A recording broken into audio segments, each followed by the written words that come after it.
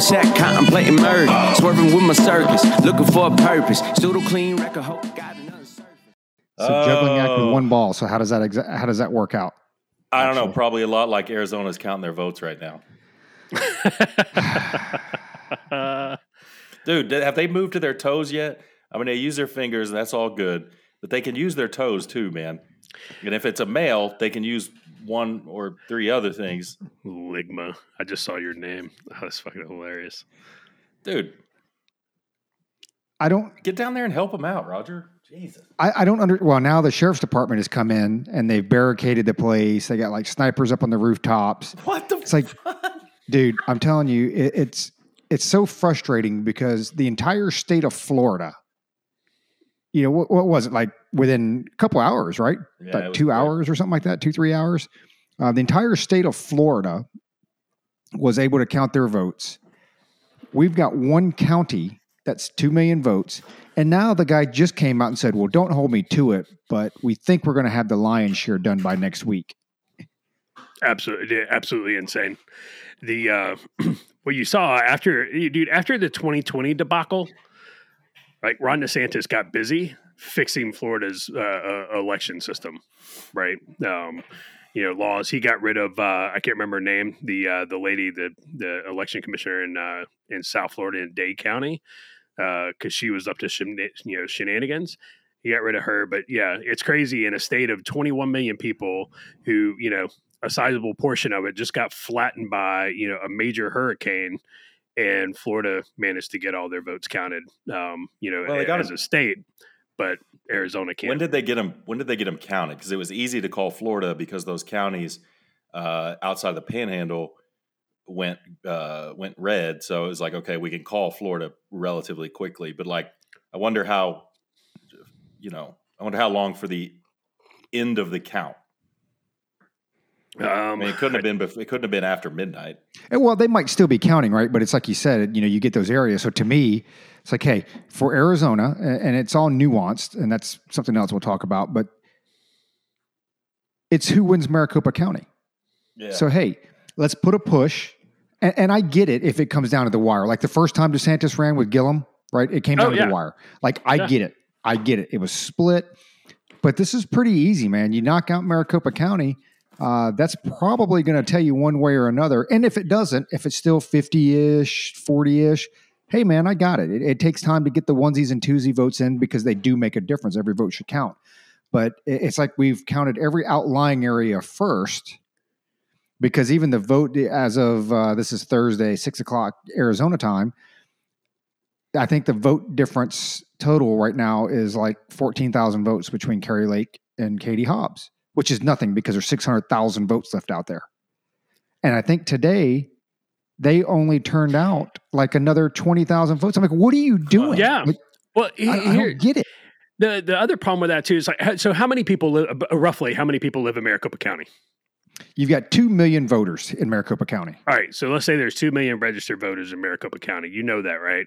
You know that before election day, right? I mean, it's pretty easy at any point to pull up and say, okay, we have this many voters. Now, this is approximately how long it takes to count one vote, get it recorded and curate and make sure, it's legitimate, blah, blah. Okay. So we need X number, you sit down and basically after that, it's a simple troops to task. Right, I need X number of election poll workers, X number of election workers to do this. It's like Harris County, Texas ran out of paper, and you're like, okay, why are you running out of paper? It's Houston. You have how many voters you have on the books, so that's about that is the number that isn't anticipated to show up. Now, of course, not everybody's going to show up, but. I don't understand this. Professionals think, amateurs think tactics. Professionals think logistics. They need to just get with the program, obviously, because their system obviously is not going to work. Because you talk troops to task, but if you're talking about counting 2 million votes, I mean, do the math. You have to have a lot of people, and you have to have somebody behind them double checking that vote. So, sure, I don't know if they're counting by hand. If they're counting 2 million ballots by hand, it's like, hey, I hate to bag on Roger, where he lives and everything, but I mean, it's 2022. Oh, I wouldn't. Dude, this pisses me off. And here's the thing. There's two camps. You obviously got the Katie Hobbs camp that's like, hey, democracy takes time and this and that. Here's what I think everybody's missing. And I don't care which side of the aisle you're on. I've got 2 points here I'm going to make first. For all those that, we get a lot of haters. We got one of our episodes banned off YouTube and this and that. And I think we're getting some of that Howard Stern syndrome. People just want to listen to you so they can pick you apart and ban you and report you, whatever. And so they think we're overly conservative on everything. Republicans run a lot of this. They need to be fired. I don't care if you're a Democrat, Republican, whatever. You need to be fired. If you had something like, hey, election day kind of comes the same time every couple of years. You kind of knew this was going to happen. You need to be fired because the first thing is initially they reported 20% of the machines weren't tabulating properly. Now it actually looks like it was 30% of the machines weren't tabulating properly. You want to know why they weren't tabulating properly? Because they ran out of printer ink. So the little dots didn't print dark enough. So they were running them through this thing like 20, 30 times. So then Maricopa County gets out here and they said, we figured it out. We solved it because Carrie Lake she went to court, took them to court, I think it was about a month ago and said, everything needs to be hand counted. I don't trust the machines. They need to be hand counted. Judge said, you're crazy. Throw them out. Then all of a sudden this happens. It's like, well, maybe she's not so crazy. And then 7 hours later, Maricopa County comes out and says, oh, we fixed the problem. We fixed the problem. But how many people have been turned away at those polls because you couldn't go to another location because they said, oh, you've already voted. You've already been at another location. So she went and she sued, tried to keep the polls open to 10 o'clock. Judge turned it down, which I don't know why why not, right? Leave the polls open at 10 o'clock. We're not done counting. It's not like, hey, the numbers have to be done tomorrow by 5, so no, there's no time. This is clearly going to go on for another week. So how many people did you disenfranchise? That either said, screw it, I'm just not dealing with it. My vote doesn't count. One vote's not going to matter or whatever. But it's like you had the initial printer problem and the Maricopa County Election Board was bragging about how they fixed it. They fixed it 7 hours later. It was 7 hours. I really don't understand this. Earlier this year, we slung an object at an asteroid that was 560 feet wide. Right, we slung something at it that took 10 months, traveling tens of thousands. I forget how many thousands of miles through outer space to slam into it at 14,000 miles an hour. Right, we can do that, but we can't get votes counted in a day. Well, and this is the other point that I was trying to make is, I don't care if you're the winner or the loser, Democrat, Republican. How does this not sow distrust in the system? Because one of two things happen, okay?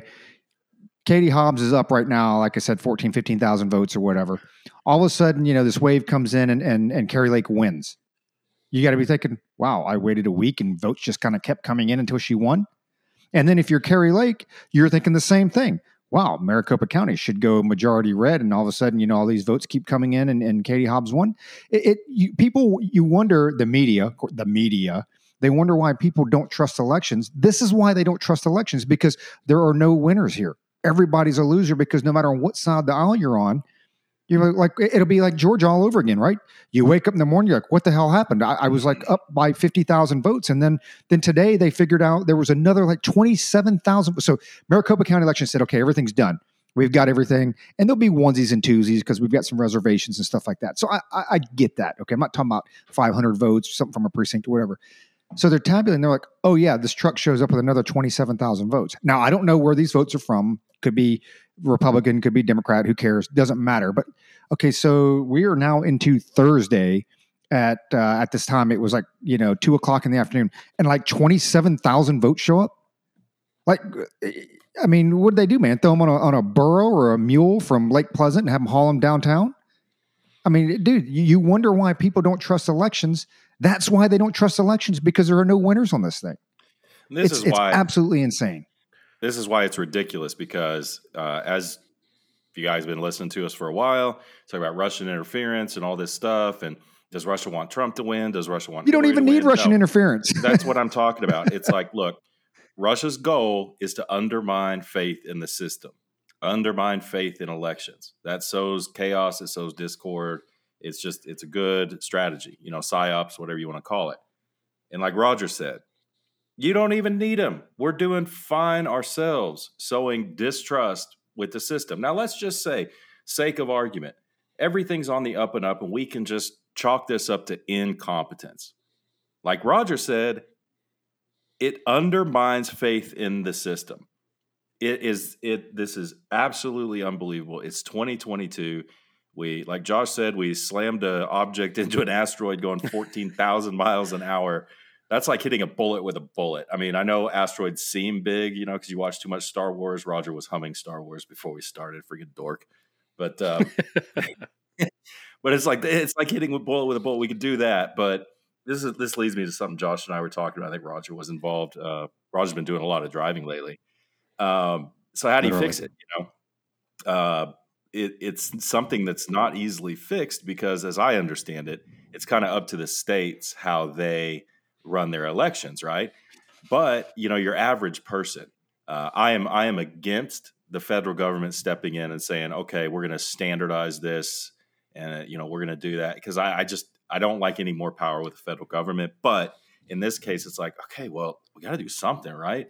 So, Josh, I mean, other than all the states getting on the same page and saying, okay, we're all going to do it this way, I think we have a better chance at a confederation of states than we do with that. But other than that, I mean, how do you fix this? Like, what's a step that all the states could take, or I mean, what are your thoughts on that? Yeah. So first off, absolutely, the federal government should not be involved, period, in any way, shape, or form. I think, and maybe it's a pipe dream that, like you said, that all the states get on board with each other because Michigan and New York just decided that they wanted to, vote back in feckless tyrants as their governors. I don't know. I don't know what could be done, right now at this moment to correct this. I think Arizona's on the right track. It looks like, hopefully, knock on wood, Abe is going to win the, in the attorney general race. And that's really where the states need to start. They need to take a look at Florida, right? Florida is the model, for states to fix their election process. Like I said, we were saying, I'm not sure if we were already recording it, but after the 2020 election in Florida, and it was a complete disaster. And Ron DeSantis got busy fixing that. He fixed it, and lo and behold, the counties that had the most problems didn't have any problems, in this one, and they were able to get their votes in and counted in a very timely manner. In fact, I'll use Dade County as an example. Dade County was one of the early counties called in Florida. And by far, that's, for those who may not be familiar, that's, a large portion of Miami. So you're talking a lot of folks and, a lot of voters. But I think, overall, what needs to happen with voting, and this needs to be across the states. And again, you have to get the states to agree to this. I would never support federal legislation, for standardized voting ever. States need to come out, and it's one, you have to have an ID. You have to have an ID to vote. Serialized paper ballots. And then you take your little serialized paper ballot and you go feed it into the machine, and the machine reads it, calculates it, and that's that. I don't, dude, that's too easy a fix. And that's the point. I'm sorry I'm cutting you off, but that's the problem is they don't want to fix it. Here's the other side to it. And I know what people are going to say out there. So, Katie Hobbs is running against Carrie Lake. Guess who the Secretary of State is? Katie Hobbs. Yeah. Now, they were saying, well, when Brian Kemp, hey, I have no issues with saying they need to recuse themselves. I get it. But your answer right there is so simple. It tells me they don't want to fix it, because if you fix it, you can't cheat. It makes it harder to cheat. I'm telling you, man, that's the only reason why it's just too easy. You can serialize every single US dollar that we have, because there's trillions of them out there now. I can serialize a ballot. Pretty easy. Exactly. And the other things with that too, I would eliminate mail-in voting would be illegal. It would be 100% illegal. You would have absentee voting, but absentee voting would be by exception. And I'm talking about by very, very limited exception. If you want to vote early voting will be open for 1 week, but you have to go do it in person. What about you've got military? a week to go get your, what's that? Absentee ballot. Okay. So that's, Well, we'll make the differentiation again. We'll make the differentiation again, as we have before. Mail-in is different than absentee. Right. There's a chain of custody with absentee. Correct. So, and it's not unsolicited. It's not unsolicited, right, which is the big key, right? Exactly. It's not unsolicited. You have to actually mail in and request, like Luke said, your absentee ballot. Like Luke said, there's a chain of custody. A mail-in ballot, it just, they look at it and say, okay, well, this is the address we have for this person. That person moved to Florida a year ago, to escape your draconian COVID measures, but you just go ahead and mail that to that address anyway. That's never how it should never work like that, ever. Right. So we're just not a serious country. Right now. How did the Pennsylvania thing go? Okay. I know Fetterman won. Got it. But was there any news on how that went? Because, it was such a big thing in 2020. It was the down ballot. I mean, here's the thing. With a lot, you got to remember, this is not a presidential election. And some of this stuff, we're going to get into some weeds because there is a point about the media we were talking about a little bit earlier. With a midterm election, you normally struggle to get high voter turnout, right? Because there's just not the national popularity. Some people don't care. And quite frankly, in some states, it really doesn't matter because like Alaska, a Republican's just going to be elected because they do the ranked choice voting or whatever, just is what it is. So when you look at midterm elections, you have to have a very strong top of the ticket, because that's who's going to carry everybody else over. So when you look at Georgia with Kemp and Walker, and I think there was, it ended up being like about a 4-point difference, which, is about the same lag out here with Carrie Lake and Blake Masters, about a 4-point difference. Carrie Lake is a strong candidate. Whether she wins or not, she's a strong candidate and will help with coattails drag other people across. Lee Zeldin in New York, though he didn't win, they're already saying there are several seats that they attribute to him because he's a high-profile guy, he's a strong candidate, and he brings that down ballot vote. Nobody's going to go and say, hey, I'm just going to go vote for the Senate, and that's it. They vote top down. So what I've seen and the pundits, what they're reporting, which maybe it's right, not right, obviously Mastriano had some issues. They drew the narrative about him very, very early on that he was an extreme, right MAGA conservative or whatever you want to call it. And he had some flaws in his own campaign. So when you're a weak top of the ballot candidate, you just don't help anybody else below you.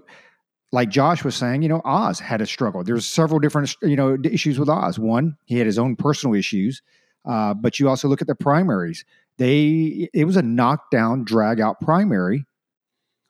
Oz wins, and then he disappears for a month.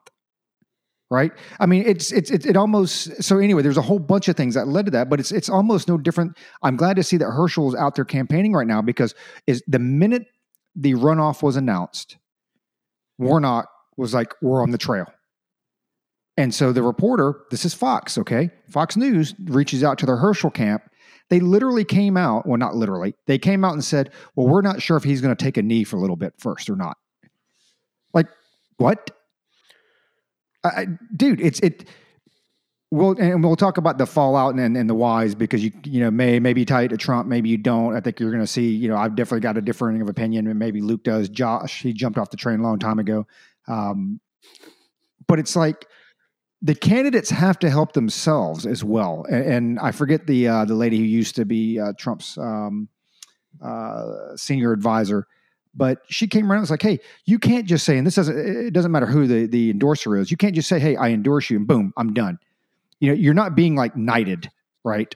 You're not a saint all of a sudden. It's like, okay, you have the backing and approval of, the leader of the party or whatever it is. You still have to put in the work.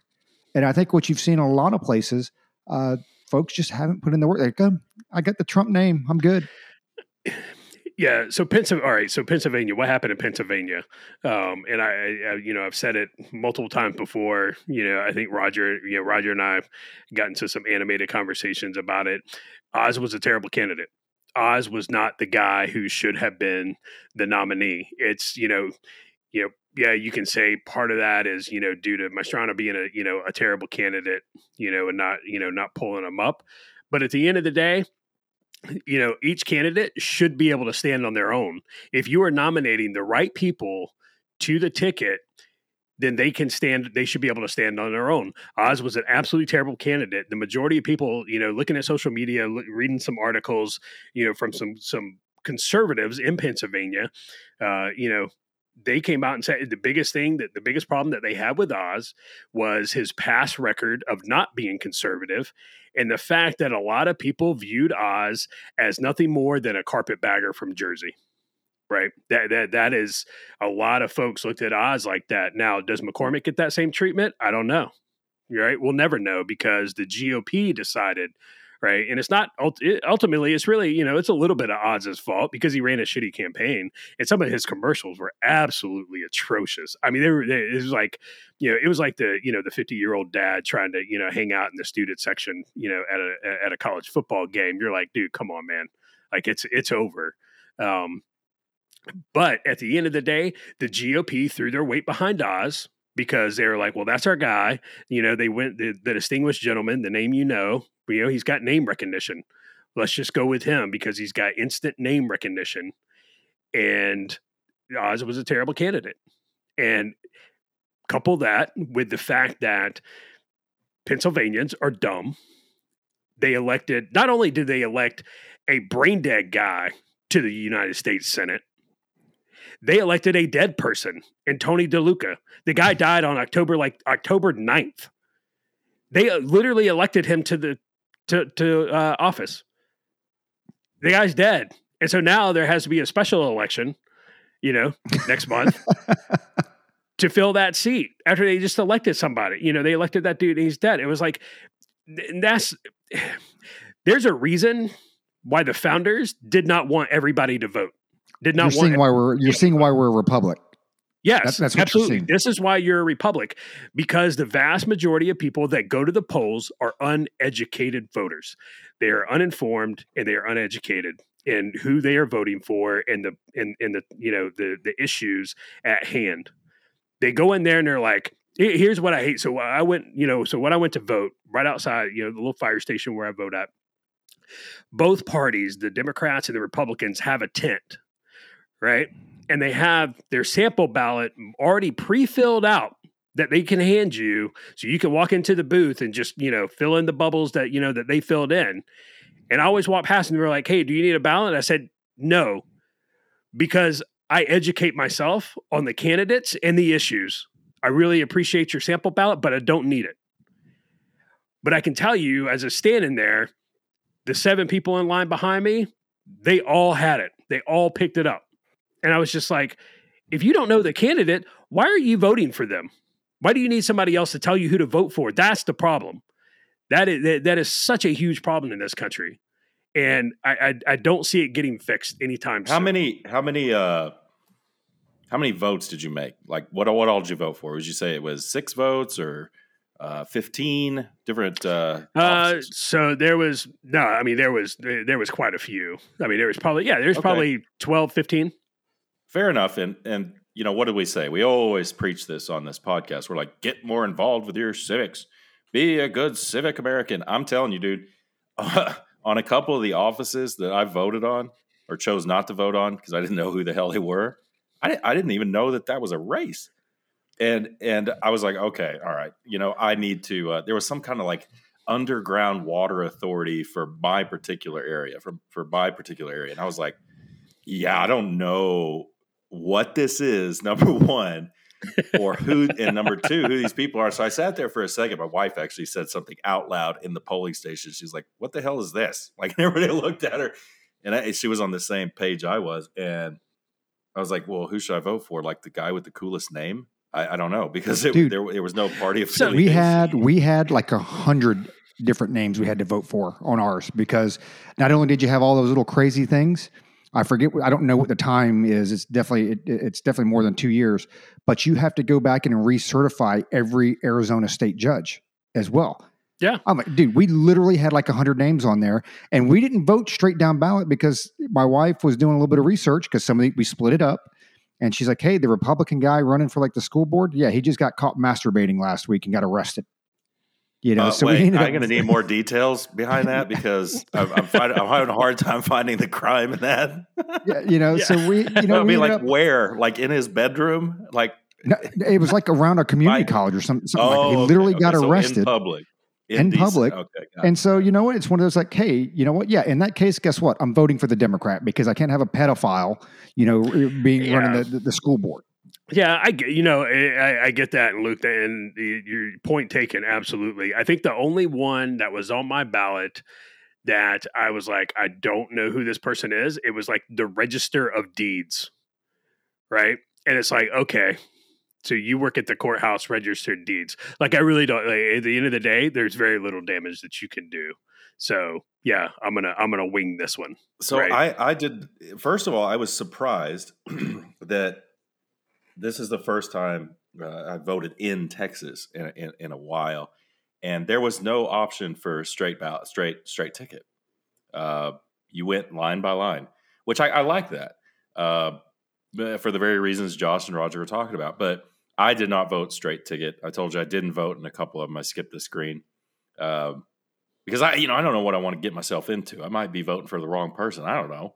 But I did not vote for the Attorney General, Ken Paxton. I voted for the Libertarian on that one because Ken Paxton, Roger's always saying, "You got to put some money on that game. You got to put some money on that game." And whatever website. And I'm like, I can't because in Texas you can't gamble online. And I'm not a big gambler. I put like $1.50 on a game I'm not interested in because it makes it interesting, right? And I don't think I've ever bet more than $5 on a game.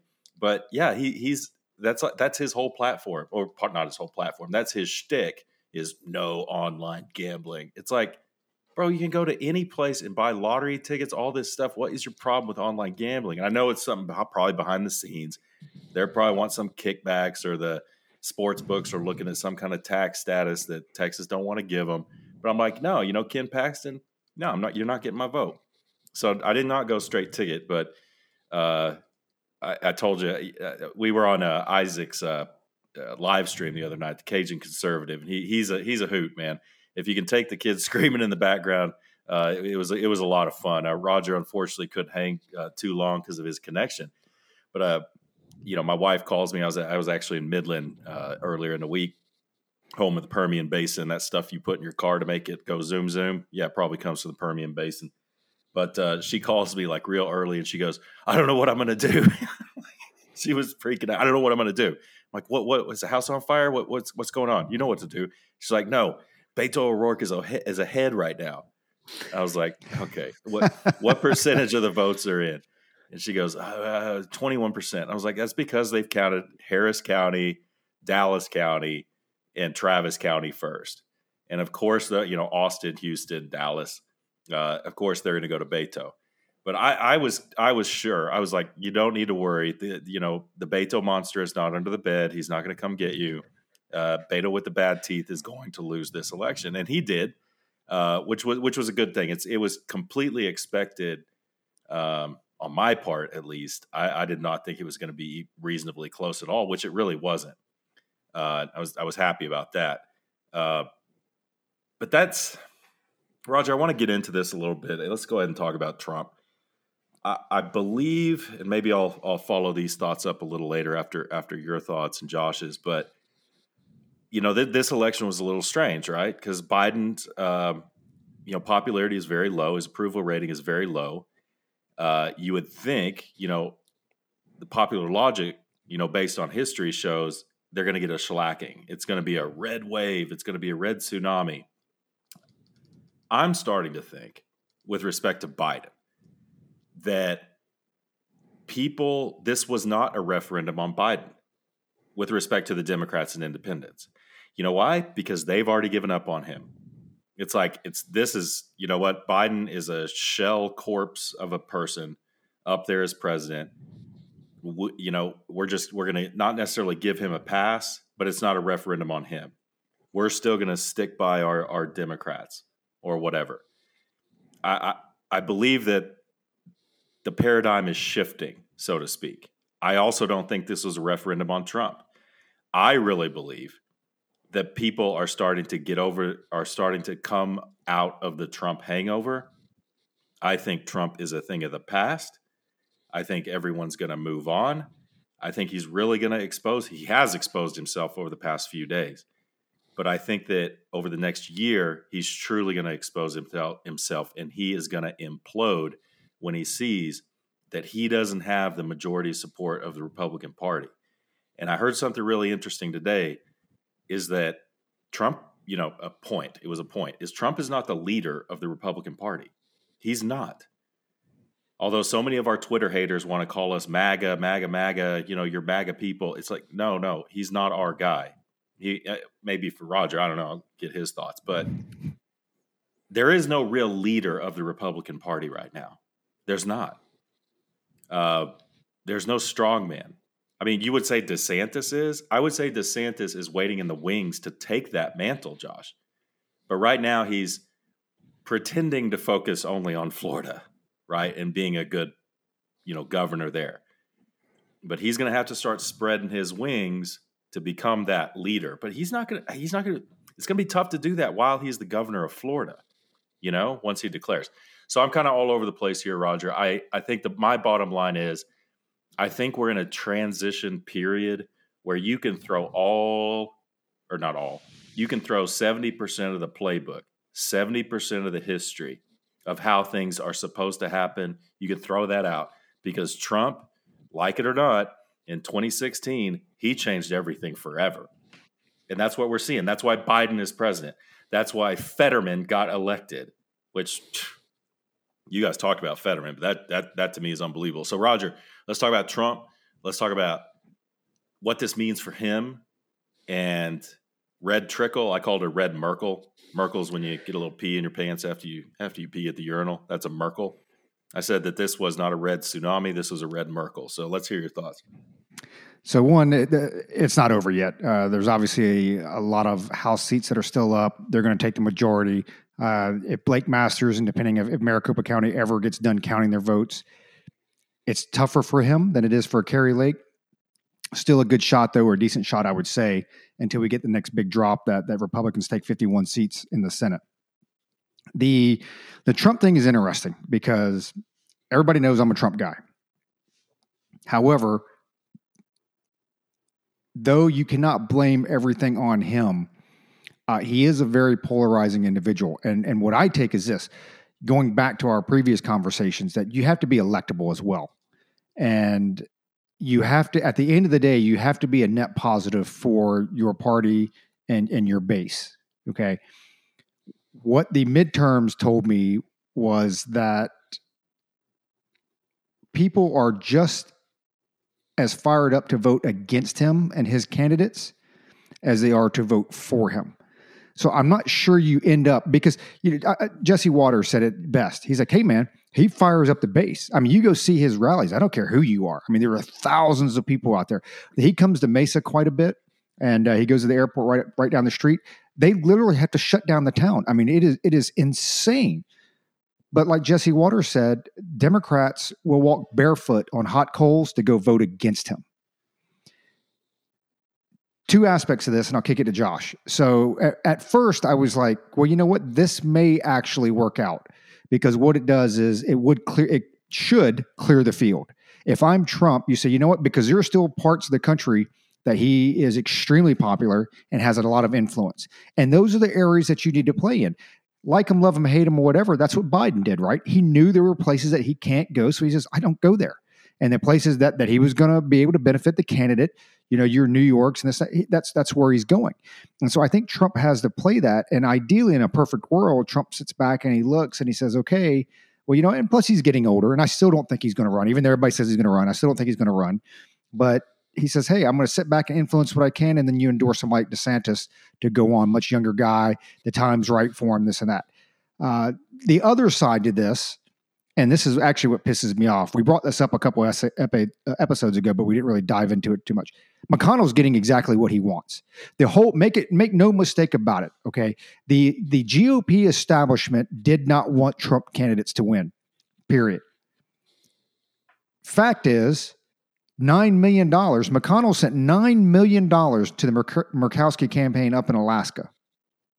So you'd say, okay, that must be a close race. And maybe, I didn't even check to see who won or whatever. Maybe it was a close race. She's running against another Republican. Why would you spend $9 million to back a Republican candidate that's running against another Republican when you're guaranteed to keep that seat because the other Republican was endorsed by Trump and was a Trump candidate?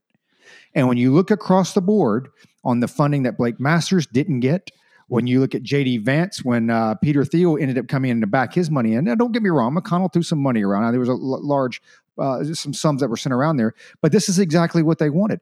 Because from the very beginning, McConnell and the GOP establishment was like, hey, we're going to take the House. Whether it's 218 or 224 or 250, nobody cares. 218 is all you need. The rest of the fighting will go for the Speaker of the House, and it doesn't matter. Biden automatically becomes a lame duck president. You don't really need the Senate. The Senate's there for the judges anyway.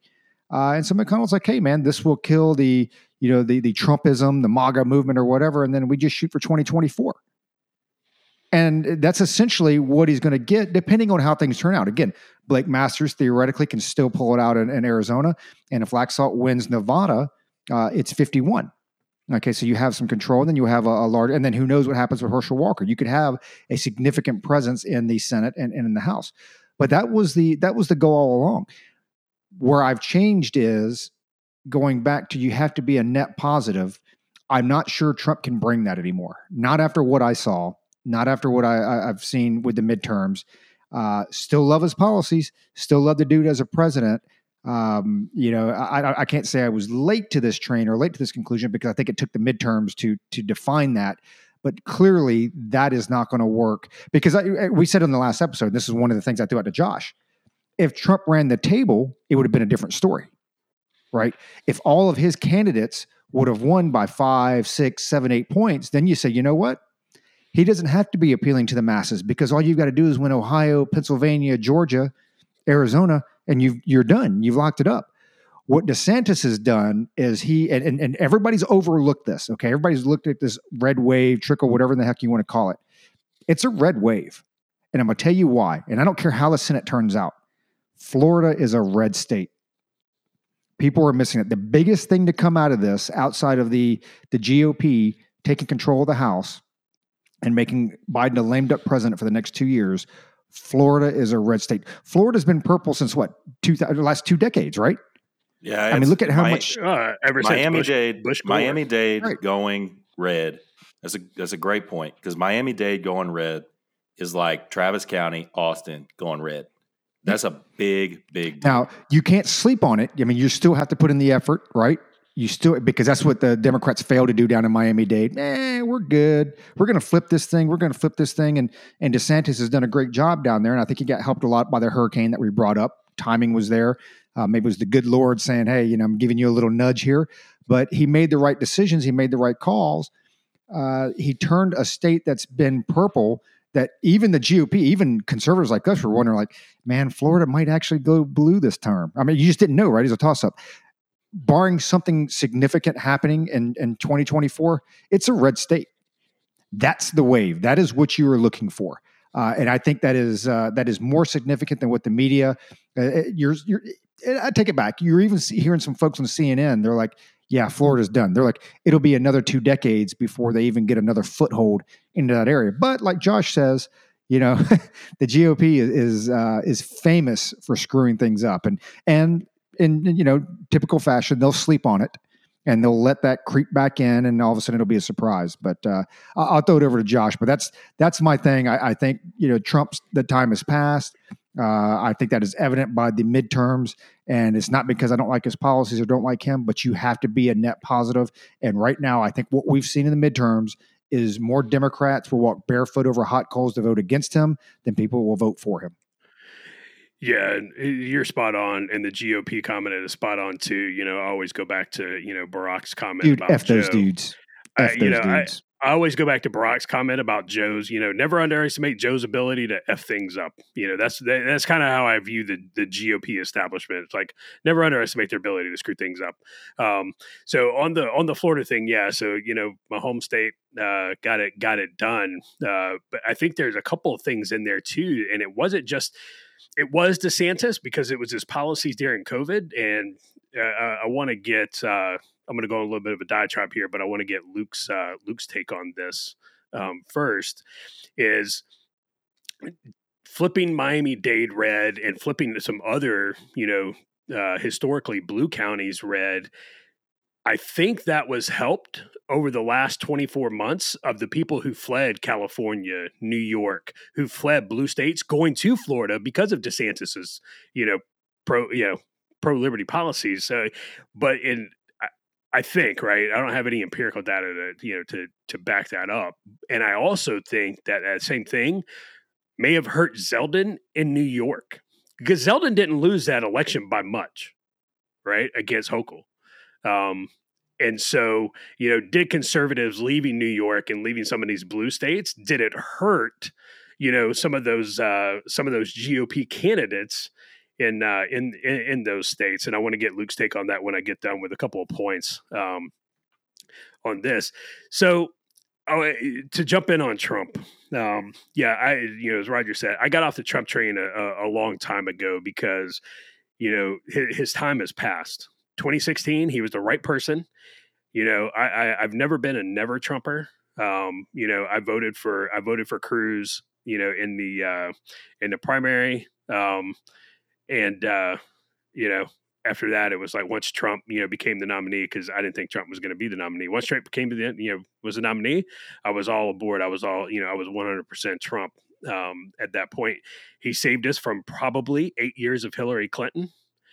He got in and he was the ultimate disruptor. Right. I mean, he got in and it was a no holds barred, and it didn't matter who they were, GOP, Democrat.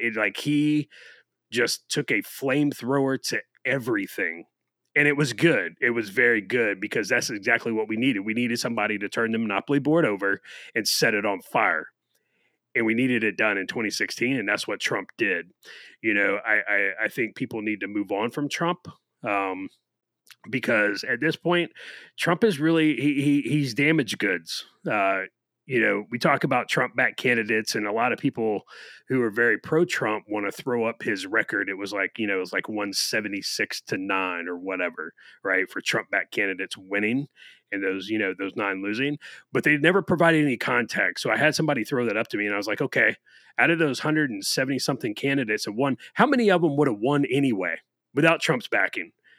Right. Take a look at that race. It's like, oh, the House member, in this district, and pick a red state, in Texas, in rural Texas.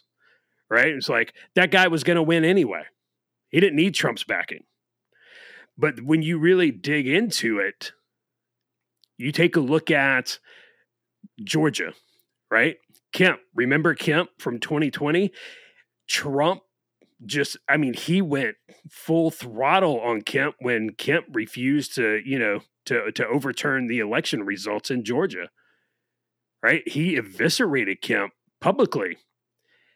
Kemp easily defeated Stacey Abrams. Easily. Now, granted, Stacey Abrams, terrible candidate, right? But Kemp's popularity did not pull Walker across a finish line when it should have. Walker was obviously, he attached his cart to the Trump horse really, really quick. And now Walker's in a runoff. You take a look at, in New Hampshire, Don Bolduc. Don Bolduc was a Trump guy, did not win, but the governor, Chris Sununu, who came out and he said, at one point, I think it was last year, year before, he called Trump effing crazy. He won. So I think at this point, Trump's endorsement, unless you're in a very, very red, district, county, state, Trump's endorsement doesn't help you. And in fact, it hurts you. And that's kind of in the same vein of what Roger said about, Democrats will walk across, burning coals and broken glass to vote against Trump. And a lot of conservatives aren't going to go to the polls to do it. So I think with the Trump thing, he simply needs to go away at this point, right? DeSantis, historic. Nobody has pulled that, he won Florida by, dude, that was like 20 points. That's how much he won. He pulled out even Charlie Crist, in his home county went red, right? No GOP candidate has pulled that many conservative votes out of Florida ever in history. And what does Trump do the very next day? Well, I won a county, more, by X number of points more than DeSantis did. I got more votes out of there than DeSantis did. And it's like, what are you doing? Why would you why do you feel the need to come out and even mention that? Now I'll say this, and I'm going to kick it over to to Luke for his opinion on the movers through the U.S. during the the last 2 years, and if they impacted elections in some of these races, but it's not all Trump's fault, right? The red wave, the red Merkel, I love that. Ben Shapiro called it the red wedding more than the red wave, which I thought was very very good. It's the GOP's fault. And it's that machine that Roger talked about, the Mitch McConnell and the machine. It's the GOP's fault because they put up crappy candidates. They put up terrible candidates. You cannot put up terrible candidates and just say, well, Biden really sucks, so people are going to vote for anybody. Well, no. In fact, they won't. And so the Democrats have some issues too. This wasn't they were going around and praising the fact that there wasn't a red wave and saying this, that, and the other. It's like, well, you guys didn't perform so well either, because Hispanics turned up in record numbers just for Cubans. The GOP. Just Cubans, dude. Nobody else. Just Cubans, according to Joy Reid, right? Or maybe whatever. Yeah. What an idiot. I've got some numbers on that. Yeah. Hispanics turned out for the GOP, and the Democrats are realizing now it's like, oh man, we just can't automatically count them as our voter base. And we've said it on this podcast, numerous times. It's amazing what happens when you don't call them tacos, right? Right. Or Latinx, whatever the hell that is. But so, the Democrats have a problem. They don't have a viable. Well, Joe Biden has to be the nominee now for 2024. They don't have a choice. If Joe Biden's alive, he's running for 2024. They don't have a choice, and because there's nobody else. And since they they got some folks back into office, which is just insane. I'm going to say this one last thing. I know I already said that, but I'm going to do it again. This was probably one of the most bizarre elections outside of 2020 that I've ever seen. Because you guys remember, there was a CNN poll or something. It was almost 40% said they were dissatisfied with the way the country was going. It was the wrong direction. You had a lot of folks, on both sides saying, the economy's bad, wrong direction, blah, blah. It's like, this should have been an absolute bloodbath, right? You guys know, not one senator and not one Democratic senator or governor lost their seat. Not one. But yet the economy, is in shambles. Well, you don't know that yet. And we're on the wrong track. Dude, it's no incumbent governor has lost, and no incumbent senator is going to lose. Nevada? Laxalt's not going to win Nevada? We don't know yet. Yeah, probably. I don't know.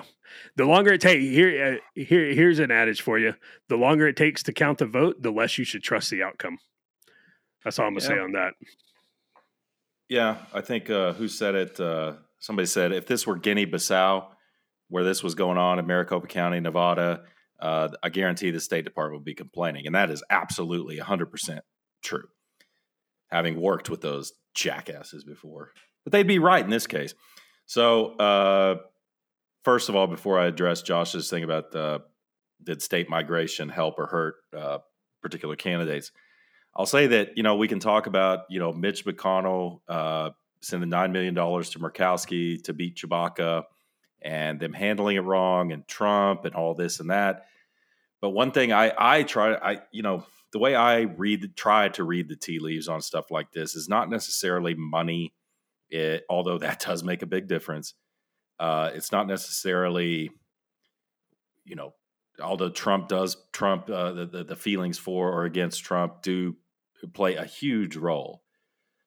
I try to read the tea leaves based on what I perceive as the general public's feeling about things right now. And going back to what I said earlier, I believe we're in a transition time where people are just trying to gather their wits a little bit, because we had Trump in 2016 that shocked the system. And on a side note, I'll echo what Josh and Roger said. I think that Trump was the right person at the right time. Absolutely, 100%. I'm glad he was president from 2016 to 2020. I'm never going to crap on him and say he was an absolutely awful president. I think he was a good president. I think he did a good job. We go back and forth on the people he put in around him, especially early on. But again, right place, right time. I'm not crapping on him by saying I'm not going to vote for him. Again, I'm glad I voted for him last two times. But his time is over. So the general attitude and feeling of the people, you had Trump shocking the system. You had COVID, which was a big shock to the system. It wasn't a shock to us because we saw it all coming and everybody listening saw and understood what was going on. But we're still kind of in a daze a little bit. And yes, this was a very odd election because there are a lot of factors at play right now. I do say, and all three of us have said, this is really going to come to a head in 2024. And then we're going to see what's what. I'm predicting 2024 won't be anything like this.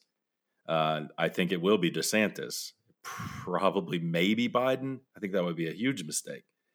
But I think people are going to kind of get their feet under them and understand, Biden's going to expose himself even more over the next 2 years. I don't know if he'll run again or not. I think I agree with Josh. Roger, go ahead. So what happens in the primary? Let's say Trump says he's going to run. In your mind, how does that play out with DeSantis, assuming DeSantis wants to run?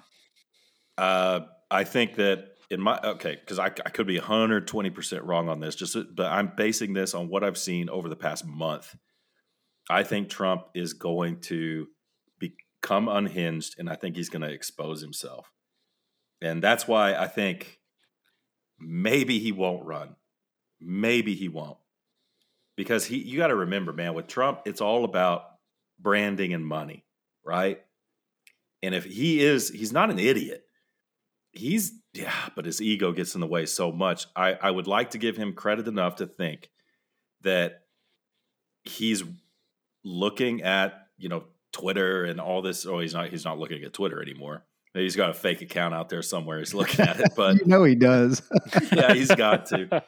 But he's got to be seeing that DeSantis's wave is rising. And to kind of go back to your question, what happens if he runs? I think he's going to get shellacked. I think people are going to start turning their backs on him. I really believe that. Roger, you sent something a second ago. Did you read through the whole thing?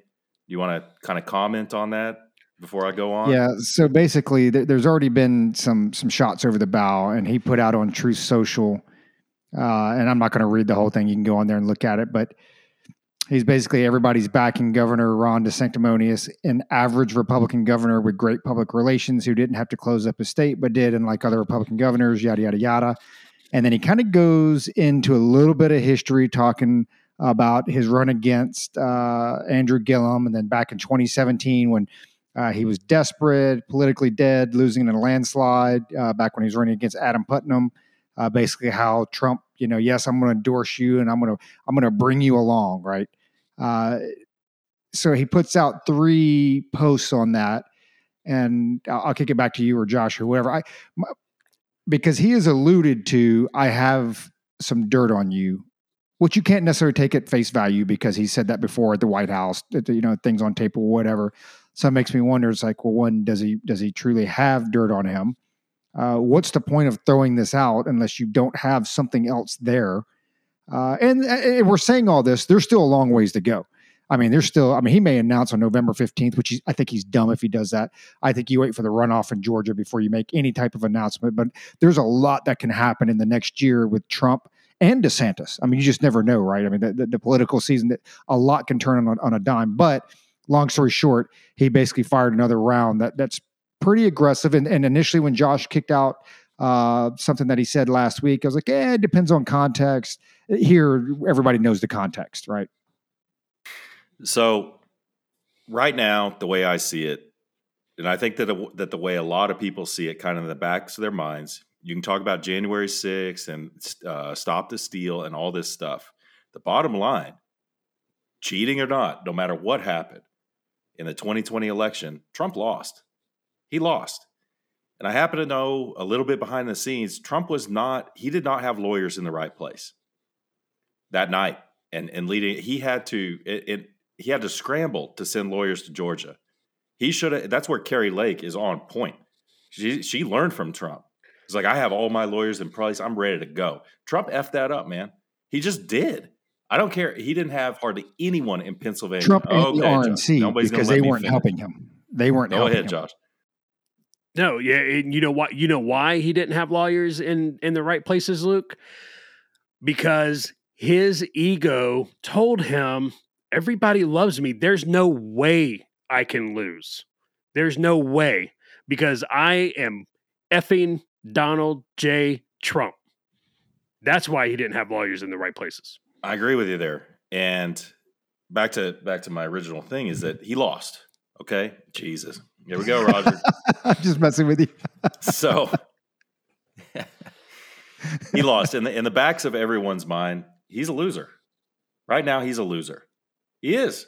He lost the last election. The dude couldn't even get reelected. Okay, and right now, DeSantis is a rising star. He's a winner. So Trump is, I think he's acting like a child. He's really acting like a child. And this stuff is going to come to the forefront. It really, really is. I mean, I know Trump has an excitable base. I understand that. But half those people in that crowd, I mean, they're not exactly like us, but they're discerning. They can see these things. This is a childish little swipe at DeSantis because he's ahead of you right now, bro. I guarantee you do a poll right now of all Republicans. Who do you want, to run, Trump or DeSantis? DeSantis is going to win that poll. Probably 66-33. As things stand today. And I Kurt Schlichter, and I saw that Josh just liked the post, actually. I think it was Josh. No, it was Damon. Shout out to Damon. Damon is a loyal follower of our Twitter, and we appreciate you, Damon. Thank you. I wish more people out there were like Damon. We're hoping to get Grant on that Twitter train too, man. We appreciate it, Damon, for real, man. Thank you. But Kurt Schlichter put something out. Somebody tweeted. He said, Trump is Trump, a proven winner and fighter. I live in Florida. I like DeSantis, but he's no Trump, at least not yet. Love all the crybabies and turncoats. Weak people. So Schlichter came back and said, to be a turncoat assumes you owe loyalty. We owe nothing to any politician. They owe us loyalty. We should drop them the second they fail to perform. Your premise is flawed. I 100% agree with that. And I don't think Trump sees it that way. I think, to be fair to Trump, I don't think most politicians see it that way. It's like, man, dude, they owe us. And it's like, I love DeSantis' acceptance speech because I couldn't see that coming from Trump. DeSantis thanked everyone, did not reference himself once. He thanked his staff. He thanked the voters. He's like, in his acceptance speech, he was like, and I know people didn't, I'm not quoting him verbatim, but I know not everybody voted for me, but I'm going to continue to govern this state for everyone. And it's like, man, dude, okay, I can get on that. Good stuff. So, which is uncommon because he's a SEAL. I mean, normally he would just write a book. No, he wasn't a SEAL. He's not a SEAL. He was an aviator, wasn't he? He was a JAG officer. Oh, a JAG. Oh, he went to officer. Buds or whatever. I love saying that word, JAG officer. I can't. I have no idea why. So, so to Josh's question, I'll kick it to Roger again. Did state migration help or hurt certain candidates? I don't know, man. It's hard to tell because you remember you're always hassling me about all the Californians moving to Texas going to turn it blue, and I see that a little bit. I mean, in my little community I live in here, about 1,100 people, we got a few people from California who've moved in, and a few of them have kept their politics. It's an interesting question, right? Are the conservatives moving out of California, New York, all these states, or is the liberal who realizes their house is worth, their crap ass house that would be worth $130,000 in Texas is worth $750,000, and they can buy a mansion in Texas for that? Are they selling their house and moving and keeping their politics when they come back? I don't know. You kind of have to see the numbers on that. I definitely think it made an impact. Like you said, up in New York with the Hochul race, I definitely think that made an impact. I mean, you take 40,000 people. I mean, the numbers moving out of New York to Florida are staggering. I don't know if it's 40,000. It's probably a lot though over the past 2 years, which is interesting because I saw that the stock for U-Haul today took a big hit. What's up with that? I don't know, but massive hit, dude. It went from 300 something to $56. That's crazy. It's dude, insane. It was overvalued. Probably sneak back up. So, yeah, because of you guys' little interruptions there, I was all over the place. I'm going to blame y'all, just like Roger blames McConnell for everything. But again, I want to reiterate. I think the state of the nation and the mood is a little bit confused. People are falling back on what they're comfortable with, which is voting for who they usually vote for. I think independents were a little confused on this one. And of course, after that night, as I'm watching all this come in, I don't know how you guys felt, and Josh and I were kind of on the horn with Isaac at the time. But the way I felt was like, I didn't feel like I was wrong in thinking there was going to be a red tsunami, but I thought, oh, well, of course it went this way. Because why? What else way would it go? I don't know. It felt kind of strange. I think a lot of I think there was definitely something, and I know that there are some folks that are diving into the data as far as people relocating liberals and conservatives. I think a large part is there's no one thing, right? It wasn't just Trump. It wasn't just, part of the country liberal. There's a whole bunch. Another large piece of this is Republican messaging. It was just horrible. So, because here's the thing, let's take abortion for an example. Now, abortion generally was not one of the top 3, primary concerns for most voters. Couple spots in the country it was, but most places it wasn't. And I heard this on the drive back home the other day that the GOP collectively made a decision to not come out with abortion messaging. And I don't understand that. So you sit there and you let basically one side play their argument and you don't rebut it. Because you said 41,885 New Yorkers moved to Florida so far, and so it's significant. And we've seen it in the census, right? I mean, I think they actually gained 2 seats in the House, if I'm not mistaken. But, going back to the abortion thing, that's that's not even a question for a senator. Because if I was a Senate candidate and you asked me, hey, what do you think about abortion? This and that, I think the Supreme Court ruling was right, and I think it goes back to the states. And as a citizen of the state of Kansas, Nebraska, New York, whatever, you will vote whatever decision that you want. 100%. That's the answer. 100% right. Yep, the GOP made a collective decision not to come out with abortion messaging. So when you look at those places like Michigan, when you look at those places, because when you look across the board, especially New York and even a lot, except Michigan did go all blue for the first time, but a lot of these races were close, super, super, super close. That shouldn't have been close. A lot of them went blue anyway, but I blame it on messaging. Here's the other piece of this, and I'll get Josh's opinions on this. So you look at messaging. and there's a couple issues here we can conflate, purposely using that word. Mail-in balloting is here. Early voting is here. Okay.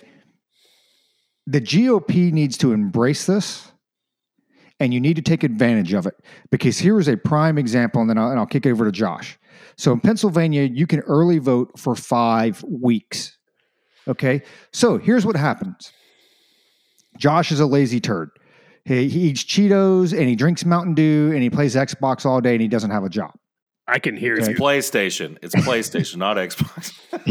So normally Josh would not want to vote. He couldn't care less because of whatever. Okay. I've got 5 weeks to hound Josh to finally, that like that one day when you wake up and you're like, that's it, man. My jeans don't fit right. My gut's hanging over the belt. I'm running today. I'm eating right today. Right now, that diet and that workout plan doesn't last more than like 14 hours.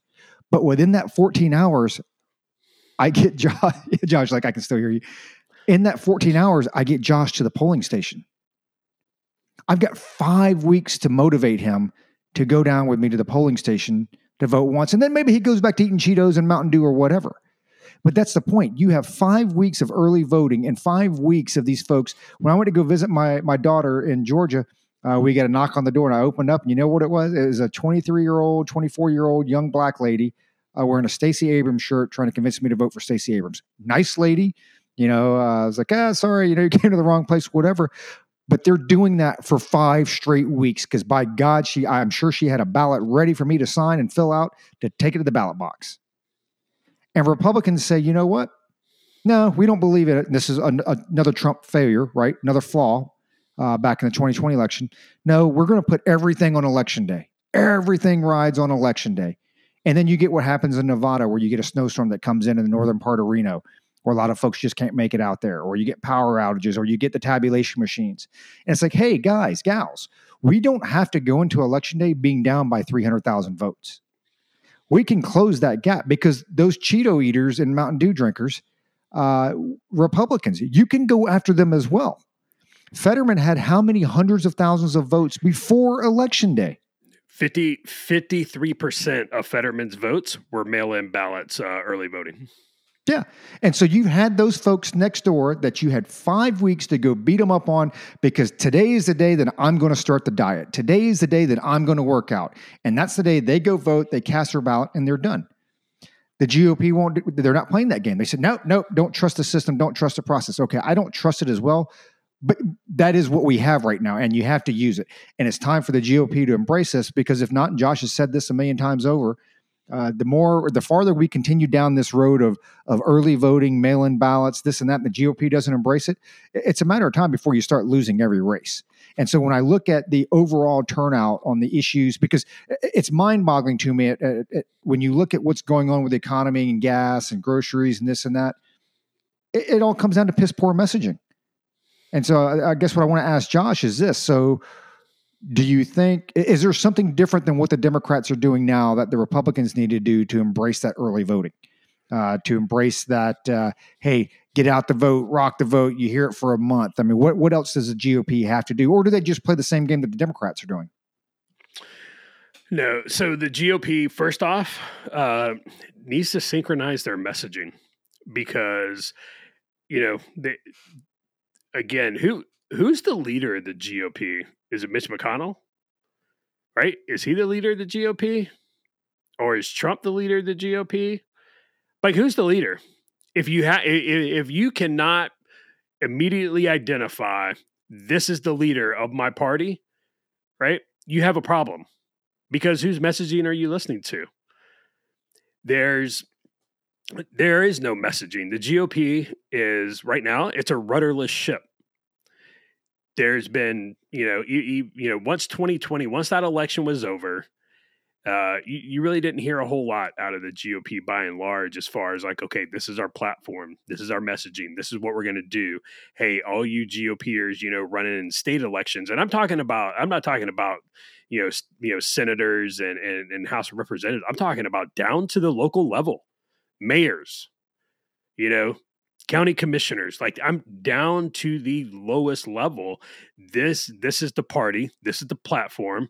Here's your talking points. This is our strategic communication plan, and this is what we're doing. You don't have that. Nobody is doing that. And I think that was one of the things that, really helped Ron DeSantis in Florida, because Ron DeSantis, he came out and he said, okay, this is what we're doing. And he and everybody knows he only beat Andrew Gillum by like 30,000 votes. It was close. It was very close. Right. And, in that time, he's come out and he has been, very steadfast. His communication team, and we talk about him all the time. Christina Pushaw, now his campaign spokesperson, Jeremy Redfern, one of his other spokesmen, and I forget who the deputy is. But they are fantastic on social media. Absolutely fantastic. Right. Strategic communicators. They don't sit there and, a lot of these accounts, everybody's verified now, hell, but before, a lot of the verified accounts would, they'd take shots at Ron DeSantis, Charlie Crist, and the agriculture commissioner, Friedman. Friedman. Yeah. Nikki Did she lose? She lost to Charlie. Well, yeah, she lost to Charlie Crist. And so she resigned she left her position to run, right? So, yeah, right now, this is the first time in the history of Florida, all the state appointed, all the state elected positions are GOP. The first time in history. Well, since Reconstruction. So, like, Charlie Crist and Nikki Fried did not put out one tweet that DeSantis's combo team, his PAOs, basically did not respond to, and with facts, right? They responded to it with facts. DeSantis got out. DeSantis is like, okay, here's my platform. Here's what you're running on. This is, family first, parents, your kids belong to you. Kids don't belong to the state. They don't belong to the teachers. You make the decisions for your kids, right? Not teachers. He went up against Disney, took their Reedy Creek district away from him. DeSantis had you knew where he stood on the issues, and he continuously put his message out there, right? What did Lindsey Graham do in September? Came out and was like, federal ban on, 15-week ban on abortion. And you're like, what are you doing? What, dude? Like, you got Roe v. Wade overturned, something that people never thought would happen. And why did you come out and, beginning of September, coming up on the midterms, and say, we're going to push for, 15-week federal ban on abortion? And the movement was dying on the left at that point. The movement, yes. It was already. All they did was energize. If you go back and you look at the numbers, single women broke for Democrats at the poll by 31 points. Single women. Right, the numbers were dying by that time on the left about the abortion thing. They were dying. All you did was re-energize them. Young voters, Generation Z showed up at the polls. Why? Because the Democrats were very good and very smart to get them engaged. They were out, like you said, they were out knocking on doors. And I asked this question earlier in our text: how many of the GOP? How many of them going to Georgia right now? How many of them are beating the streets in Grady County, rural county down south? How many of them beating on the streets, knocking on doors, saying, hey, December 6th, you got to get out and vote for Herschel Walker? I'm going to go ahead and say none. Because the GOP sucks. The GOP has to, and I'll turn it over to you. Well, Ted Cruz is out there right now. Ted Cruz is out there. I do believe, I know I'm jumping in here. I do believe, because they're not sure what's going to happen with Nevada and Arizona, Ted Cruz is out there. Kemp has already said he's going to back him. The good thing is there is no early voting. It all happens on one day, I believe. Yep. Is that correct? So I think so. That's that could play in his favor. But if the GOP is smart, going on to what you're saying, every swinging Dick, Tom, and Harry and Lisa out there that holds some type of influence or leadership for the GOP should be in Georgia. Every day you should have a high-profile name out there on the streets, giving a speech, holding a rally, doing whatever you got to do. Yep. No. And so I'll say this real quick and then give it to Luke. Mail-in voting, you're absolutely right. Mail-in voting, I think it should be illegal, but it's not. Mail-in voting is here to stay. It's never going to go away. COVID went ahead and codified it. The GOP needs to get on board with that. The early voting, I don't like early voting because I wonder, and it'll come out in time, I wonder how many people in Pennsylvania watched that Fetterman-Oz debate and was like, man, I want to take back. I really want to take back on my vote because we just sent a brain damaged Uncle Fester, to Congress. But the GOP has to embrace it. But first, the GOP needs to get their communication straight before they do anything else. Are you GOP? I'm a conservative. I'm not GOP. Okay, so we talked about this earlier today, and I've got a really busy schedule, as we all three do, right up until, what is it, December 6th is when the election is? Yeah. I think it's December 6th or December 8th one. Like, I'm booked, bro. I'm completely booked. I think the only week I have off is Thanksgiving week. I'm doing something next week. I'm doing something the week after Thanksgiving and the week after that. And that takes you right up to December 6th. So, Josh kind of triggered me a little bit today, in the text group. He's like, GOP needs to get out there, be on every street corner. It's like, well, do you believe in it? And I turn it back on myself. I'm like, do I believe in it? I have some friends in Georgia that are going to be there campaigning. I was like, maybe I should put my money where my mouth is and get on the street corner instead of putting it on McConnell and Cruz and all these people. Maybe I need to be there. And Josh was thinking the same thing after we talked about it. But unfortunately we're working stiffs. Don't know if I'll be able to make it, but it's not all just on the big time, donors that have the money. And Cruz has been on the Herschel train for quite some time. He's on Tucker for the past 4 weeks talking about Herschel Walker. I don't know if Herschel Walker has pictures of Cruz playing poker with Satan or something, but I don't know. There's something going on there. But it's like, at some point, I'm not going to say Josh needs to, but I need to put my money where my mouth is with stuff like this. If I really believe in the cause, which in this case, to be honest with you, I don't know if I do. I'm kind of like, you know what? Like I said earlier, let's let the dust settle and see where we stand in 2024. But I'm telling you right now, I'm going to get way, way more involved than I ever have been in leading. But there's a difference. There's a difference because you don't have not to say we shouldn't be involved. I get it. We should. And I was talking to my boy about this earlier and talking to my wife.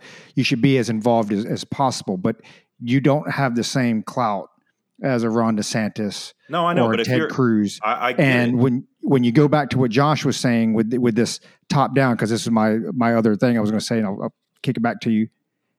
Every one of the people that was leading, like you had the DCCC, right? The person who was responsible, who lost, the person who was responsible for getting all the House folks reelected. Chef Boyardee.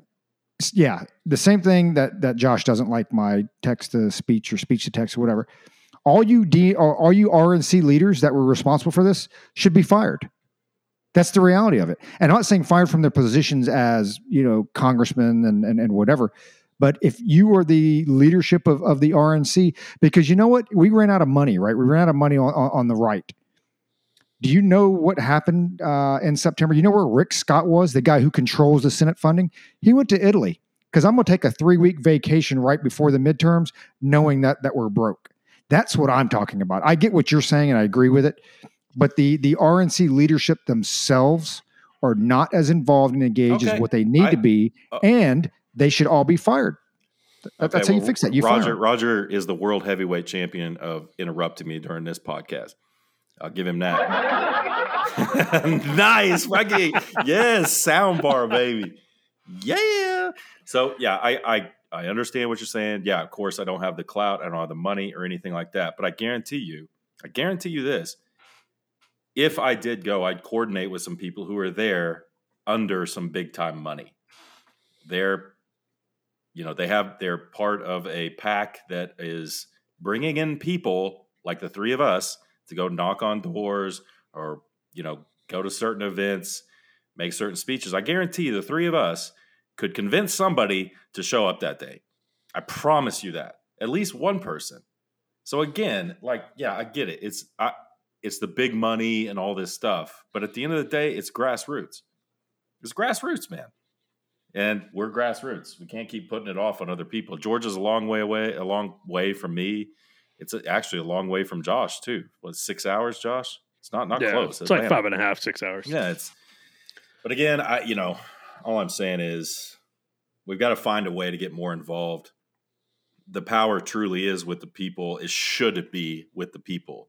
But instead, we're talking about Ted Cruz and these multi-million-dollar PACs. It's freaking ridiculous. You know what? You're absolutely right, but it's hard to do that when the leadership is fighting against you. I understand that. So leadership's got to freaking go. That's why it's on all. We were talking about this earlier today. It's like Roger was saying, I'm, violating privacy laws here, but he was saying, you know what? I'd run for office and I'd probably win if he was local, and I have no doubt he would. He's a smart guy. He's well spoken for an Asian. That was fun. He's well spoken. You're smart enough to put together, some not powerful people, but good people around you. But what did you say? Yeah, you can make that motion all the time, all you want. But what did you say? The money's not there. It's just not. And that's true. You've got to be like a partner at a law firm who continues to get, whatever residuals from your contract that you signed, 4 years ago to run for that kind of office. So you have a second income. It's just normal folks like us is very difficult to get involved. In the electoral process. School board's easy, right? It doesn't require too much of your time. But if you want to be a representative of of the people you live around, that's tough, man. You almost got to be rich to begin with.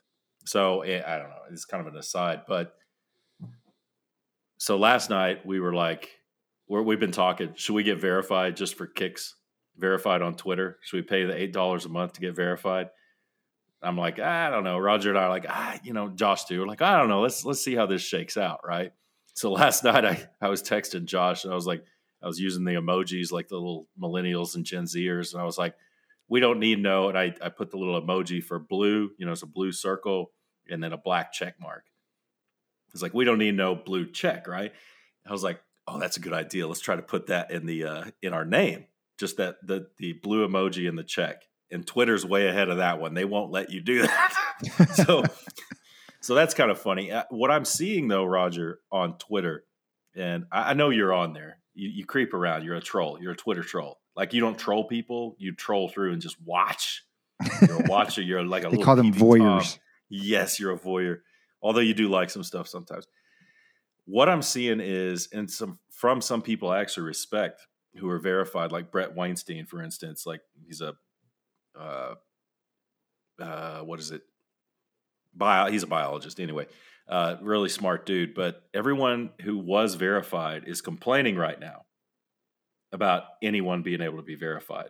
AOC and Musk had their little spat about it. And I think it's hilarious.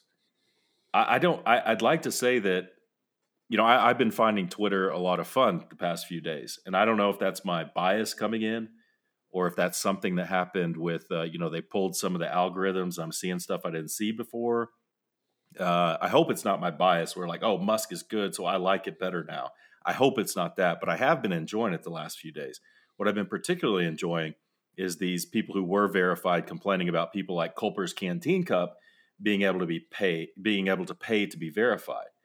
And I think I made a comment on, I think it's Brett Weinstein's post where he was complaining. It's like, well, just anybody can do it now. I mean, what credibility do they have? It's like, we reach a few people. We reach about 3 people who listen to us, and they give us feedback, and we talk about stuff they want us to talk about on this show. Does that make us any less like credible than somebody who reaches more people, or happens to be a journalist who happened to get a job at MSNBC and they suck and they're stupid? I mean, it's like, so what, man? We're spreading the wealth. You people like communism, and it's not necessarily like communism, but it's like, let's make everybody equal, And God forbid Equity. Equity, that's right. God forbid that somebody gets on there and says that they're George W. Bush and, says a bunch of crazy things, and they're verified because they paid $8. God forbid that I see that and I'm like, is that really George W. Bush? And I have to make a couple of clicks to check on my own and make a discerning judgment that that ain't George W. Bush. It's like, I don't know. I kind of like it, Roger. What are your thoughts? I think now that not being verified is going to be the thing that cool kids do. Yeah, probably. I mean, it's kind of like I don't have a whole lot of tattoos. I only have one, and it became cool to get whole sleeves done and this and that. And now, I go to the gym. Well, back when I used to go to the gym, it was I'm the only dude without the tattoos. So I'm the cool kid. But in all fairness, Josh spends a lot of time. He spends more time on Twitter than what I do, and probably what you do. So he probably sees more value in it. And I agree with you, man. I mean, you have the verification process there. It's I remember before with the blue check mark when they first came out, it was like you have to have like significant influence, type thing. and it's like, well, what does that mean? What does significant influence mean? And of course, I mean off duty hours. When you're up pretty late doing a lot of tweets and all that stuff. So. And on occasion, I do troll and I get on there and I like and comment and retweet. And I did say you're, during, after hours. Yeah, it's like late 8, 9, 10 o'clock, 11 o'clock at night. He's on all over Twitter, as our social medias are. Oh, that's but it might be worth it. And you know what? It's funny because that's the same argument that I actually use with my son, that your sphere of influence is a lot greater than what you think it is. And, it was funny because somebody was bagging on one of our accounts and he had like 500,000 followers. And he made a comment and was like, ha, ha, ha, loser, you and your 112 followers or whatever it was. He had 3 likes. So it's like you have 500,000 followers and you had 3 people like your comment. Okay. Out of our 100 followers, we'll have 3 likes. I mean, we'll have at least 3 because of us 3, but we'll probably have 3 in addition to what we have. So your sphere of influence is a lot greater than what it is, because I like to believe that the folks that follow us, the folks that are engaged with us, one, we have dialogue back and forth, but they also take that message out, right? They're taking it out to their spouses, their significant others, their kids. And that's what I tell my son. It's not that you necessarily have the audience of 100,000 people, but it's the fact that you and your 5 friends, you convince them, you influence them, they're going to take that home and influence their friends. They're going to influence, their significant others. So I think our sphere of influence is a lot greater. And I hate the number thing anyway. I mean, now you're talking about with Twitter, the verification that I guess some of these folks back in the day were like paying $20,000. Like, dude, we are in the wrong business. We need to start like the C3, whatever it is that we're going to call it. I'll give you all the F and blue check marks that you want for $20,000. I mean, it's crazy, and it's actually a great transition, because what happens is you get these people like Luke was talking about, these experts that go into MSNBC, and we mentioned a little bit of this. It is amazing to me. So I drove back home from Savannah, Georgia. We did it in 4 days back to Phoenix. And there was obviously a lot of news. Thank God for Sirius XM, because today's music just sucks. I can imagine hearing that loop over and over again. So I did some flipping, man. I went through CNN, MSNBC, a lot of Fox News. And what kills me with these folks, how can you be a multi-million-dollar business, and especially during the election coverage, have no local expertise? It kills me. These people know. I would almost say, and maybe that, Josh, our social medias are, put this in your notes. We need to do this for next time, because we actually need to reach out to our listeners. Because here's the deal. Like, when I hear what Fox News is talking about, Arizona, and they send Alicia Cunez out here or whatever, and they're like, oh, she's got a Hispanic last name, we'll send her to Arizona. She'll fit right in. She knows nothing about Arizona politics. And I don't know where she's from. But I'm telling you, listening to her, she knows nothing about the nuances of Maricopa County and Arizona politics. And then she reports that back to the Fox News folks, and that goes out nationwide, and that becomes the narrative. It's like, no, that's not the case. Has anybody even heard that Blake Masters actually has a chance to win the Senate seat? They are automatically jumping on Georgia. And it's like, dude, there are 600,000 votes and he's down by 95,000. Now, it's a lot worse position than Kari Lake, who's down by 12 or 13,000 or whatever it is, 14,000 now. It's much easier for her to make up, but he is well within striking distance to win this thing. You don't hear any of that because they don't know the layout of Maricopa County and of Arizona politics. So it makes me wonder, Josh, when you look at like the zucchini that got elected out in Pennsylvania with Fetterman, I'd be curious to know, hey, what do the locals think out there? What's the energy out there? Do you drive down the street and you see every other house has a Fetterman sign and nothing on Oz? Those local things. So I think maybe in the future, in my opinion, it'd be nice to, especially with our listeners, we'd cover at least 3 states. Hey, what's on the ground out there? Like, what's the energy out there? What's the vibe out there? Because I'm telling you, our local listeners, when we look at other races, especially with Pennsylvania, New York, those places. I mean, we've obviously got a good line on Texas. We got a great line. At the very beginning, Luke was like, yeah, Beto, no way. Because he knows what's going on out there. He knows the nuances. He knows the lay of the land. Josh has got pretty good tie-in with North Carolina, Georgia, and Florida. And then obviously me out here with Arizona. And we provide a lot more insight, I think more accurate insight than a lot of these national news networks. So I don't know. Maybe it's worth something, Josh, that we tie in some of our local listeners out there, kind of like Cajun Conservative. We've talked to him about it. Hey, what are the local politics out there? And what's the local vibe? What's the energy like out there? Because I think the media just misses that. Yeah, no, I think you're spot on. And I mean, yeah, man, why didn't we think of that before? Let's engage our listeners. That's brilliant. Water is wet. Thank you for that information. Rogers, the Hanna-Barbera, laugh track. Yeah, no, I think we do. I think we do try and keep a good pulse, on what's going on, and we do need to to engage those folks more. And so, I'll say, Ryan, up in Northern Virginia, he's constantly pushing us stuff. From his local, what the local school board is doing, and what the people at the coffee shop are talking about, what they're saying, right? Because he's there every day, he lives there, and he understands, this is what people care about, this is what gets people, this is what gets them going, and this is what they're not going to tolerate. Especially when you're talking about Northern Virginia, Fairfax County, Prince William, Loudoun County. Everybody remembers the school board nonsense in Loudoun County. It is imperative, and we do need to engage our listeners more. And maybe one day when C3 is as big as Joe Rogan, we won't have to worry about engaging our listener. We can engage our listeners, and then we can go get on the ground with them, and we can travel the states as these things are happening. We can be there on the ground, and Luke won't have to go visit the Chaz a year after the fact. Like, he can be there as it's happening. To get that breaking reporting, because there are some days, man, and obviously life kind of prohibits it, but I would love nothing more than to go spend a couple weeks on the border, with Bill Magellan from Fox. It really, like, okay, this is what's Bill this who? Is what happened. Bill who? You know what, dude? I can't pronounce his last name. You know what? You kiss my ass. You can kiss my ass. You caught me though. It's your Achilles heel. It's your Achilles heel. We should actually send you. We should actually send you over the border, strap a GoPro to you, take all your credentials, and actually live stream you coming back into America to see how easy it is.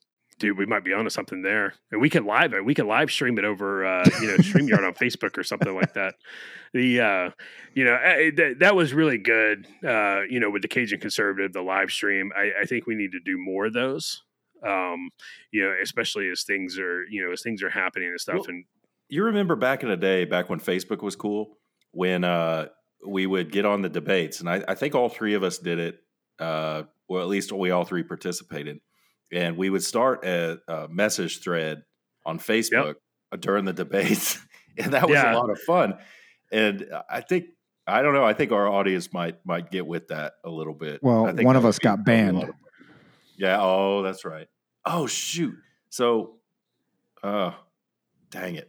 Who got banned? Well, it wasn't me and it wasn't you. The social medias are. Yeah, so that's kind of new. I haven't. I don't think we've recorded since the official word came through. So the official, my appeal came back from the Book of Faces, and it was denied. So for you folks out there, I did not unfriend you. Facebook permanently deleted my my Facebook account. What was the final straw? I don't remember what it was. A meme, right? It was a Hunter Biden. So it was a meme, yeah, and it was the picture of Hunter Biden in the bathtub with the crack pipe, and above it was like, "Man, I hope gas prices don't get too high." And then it's Hunter Biden with a crack pipe, and it says, gas prices. So that was the wording on that, and I'm paraphrasing here, was I posted a sexually explicit photo without consent. That was their really. Yeah. It was just him in the bathtub, right? It was just him in a bathtub, and all you can only see him from like the chest up. Wow. Right. So that was their determination. You had a lot of warnings previous to that, right? Look, man, I'm not going to say that it was my first time for sure, right? I mean, I was by that point, like I was old hat, like I had the teardrop tattoo, the spider web on my elbow, like, yeah, man, I was seasoned. I was like a good cast iron skillet. And Facebook's kind of in the toilet right now because Zuckerberg, with his freaking moronic plan for Meta, it was not ready. Maybe 5 years from now, it would be ready. But I think what he was thinking was, look how the remote learning went during COVID. That's probably going to happen again. Let's dive into this head first. And it really came back and bit him. But okay, so with Facebook, business decision to ban Josh. In my mind, Roger, they're banning Josh. So that's the business decision is by banning him, he's basically toxic, right? This is the business decision. He's toxic, so he's driving people away from the platform. So we're making a business decision to get rid of one potential one moneymaker. Because if you're not paying for the product, you are the product, right? So they're making money off Josh, but not enough to counteract how many people he's driving away from the platform, right? That would be their business decision, right? So the question to you is, do you think that's actually part of the decision, or do you think it's ideological, whatever based? You think it's a business decision or not, is what I'm asking. No, it's ideological. It's exactly what's going on with Twitter right now, right? Different platform, but it's the same thing. We have an insider threat. And being CI folks, we need to figure out who that is, because not only have we had YouTube episodes banned, but now he's getting banned. So it's we clearly have an insider threat. So Luke, I need you to get on that. But that's the problem: is these folks that work at these places, they're not doing their job. And here's my biggest issue with all of this: you want to give me warnings, whatever, that's fine. Give me the chance to rebut and state my case. Not click a button saying I disagree with you. I disagree with you, and here's why. Because that 24-year-old schlub on the other end that lives in downtown San Francisco that takes a crap on the street corner to fit in with the homeless, like, we don't see things the same. And you know what? Maybe I'm just a little bit privy to some information that she doesn't have. I should be able to state my case, and then, hey, if you want to take that and then shoot back, nope, you're wrong because of A, B, C, and D. Rock and roll, man. But that's not it. And they won't do that because, like you said, it's ideological. It's no, I mean, it's no different than the fact checks. Half the fact checks are wrong. They send the fact checks and I'm like, no, that's actually wrong. And then they start quoting like their parent company, because my parent company, Gannett, put out this article. Dude, you're one and the same. You're quoting each other to fact check stuff that's not correct. And they know that. That's what they fall back on, because they can't just say, well, you know what? Because you got to remember, those who preach tolerance are usually the most intolerant, right? You're an extremist if you don't agree with my ideas. And that's what it is. He'll never get a great explanation. You'll never have the chance to go back and forth and say, this is where I was coming from. This is my thought process. Here's the data. Here's the facts backing this up. It's no different than our episode that got banned. That I might want to repost again. Of course, I'm scared because now I'm like, hey, if you repost it, they're going to kick us off the platform. But I listened through that thing again with my wife, and I was like, okay, let me find out what was going on. And there was a couple comments that we made on COVID, and it was a couple. You had actually asked several questions, like they weren't facts. You were asking questions like, what if this, da da da da, and I forget exactly what it is. I have to go back and check the game tape. I'm like, that's what we got banned for? Like, you didn't even state it. But it's no different than what's going on or what happened with the elections in Brazil. Josh, what did YouTube do? Hey, if you question the election integrity of Brazil, we're going to ban you. Yep. Which was, which was nuts because obviously, in Brazil, I did not want Lula to win because Lula is a communist.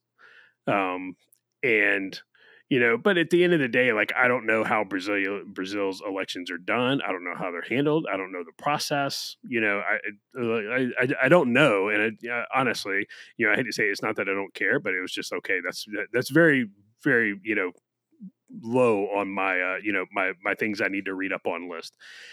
Anyway, and so, but when, you start seeing some of the reports coming out and you're like, oh, well, are there shenanigans? Not, whatever.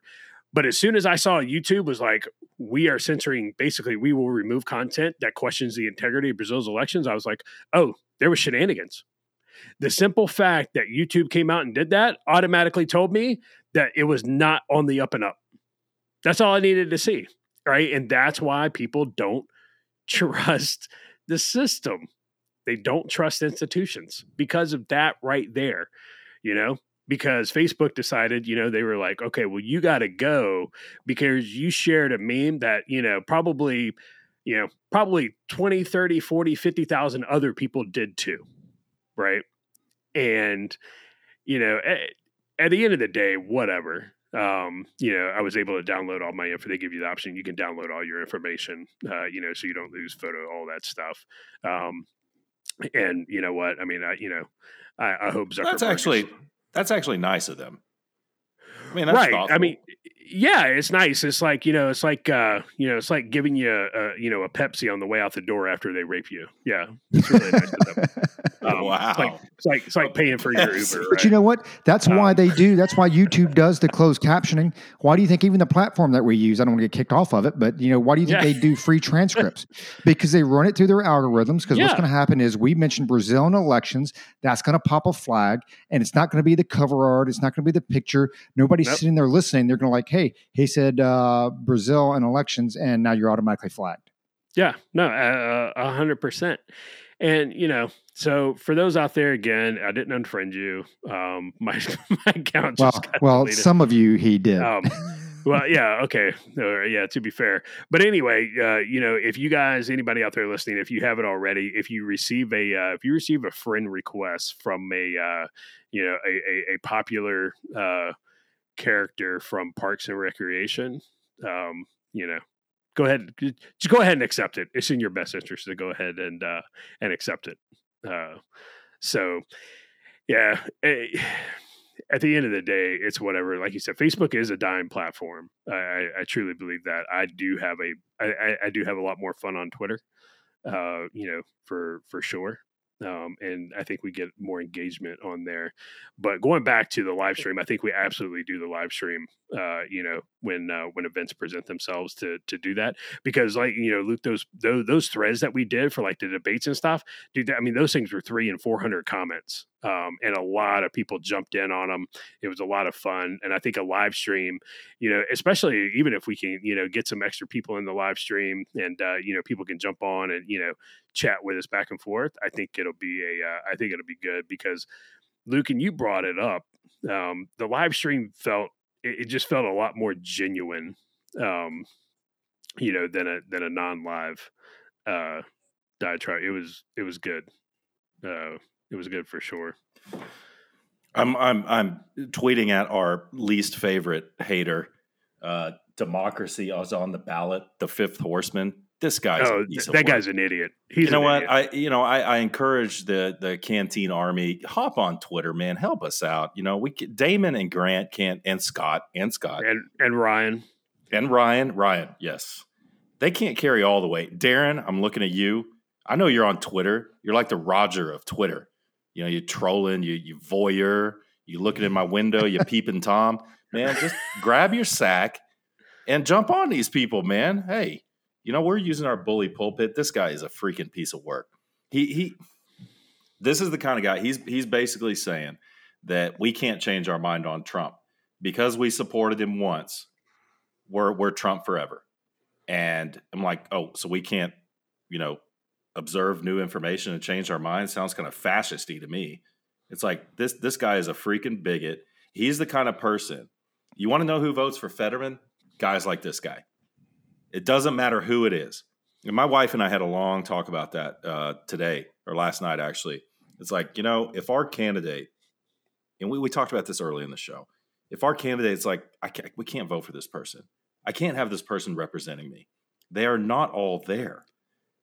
This is the kind of guy who votes for him no matter what, because it's more important that he doesn't lose than to have a competent person representing him. This guy is a freaking joke. Roger, do you know who I'm talking about? No, but I'll look it up after the show. I'll look. Yeah, and he took his Ukraine flag out of his bio.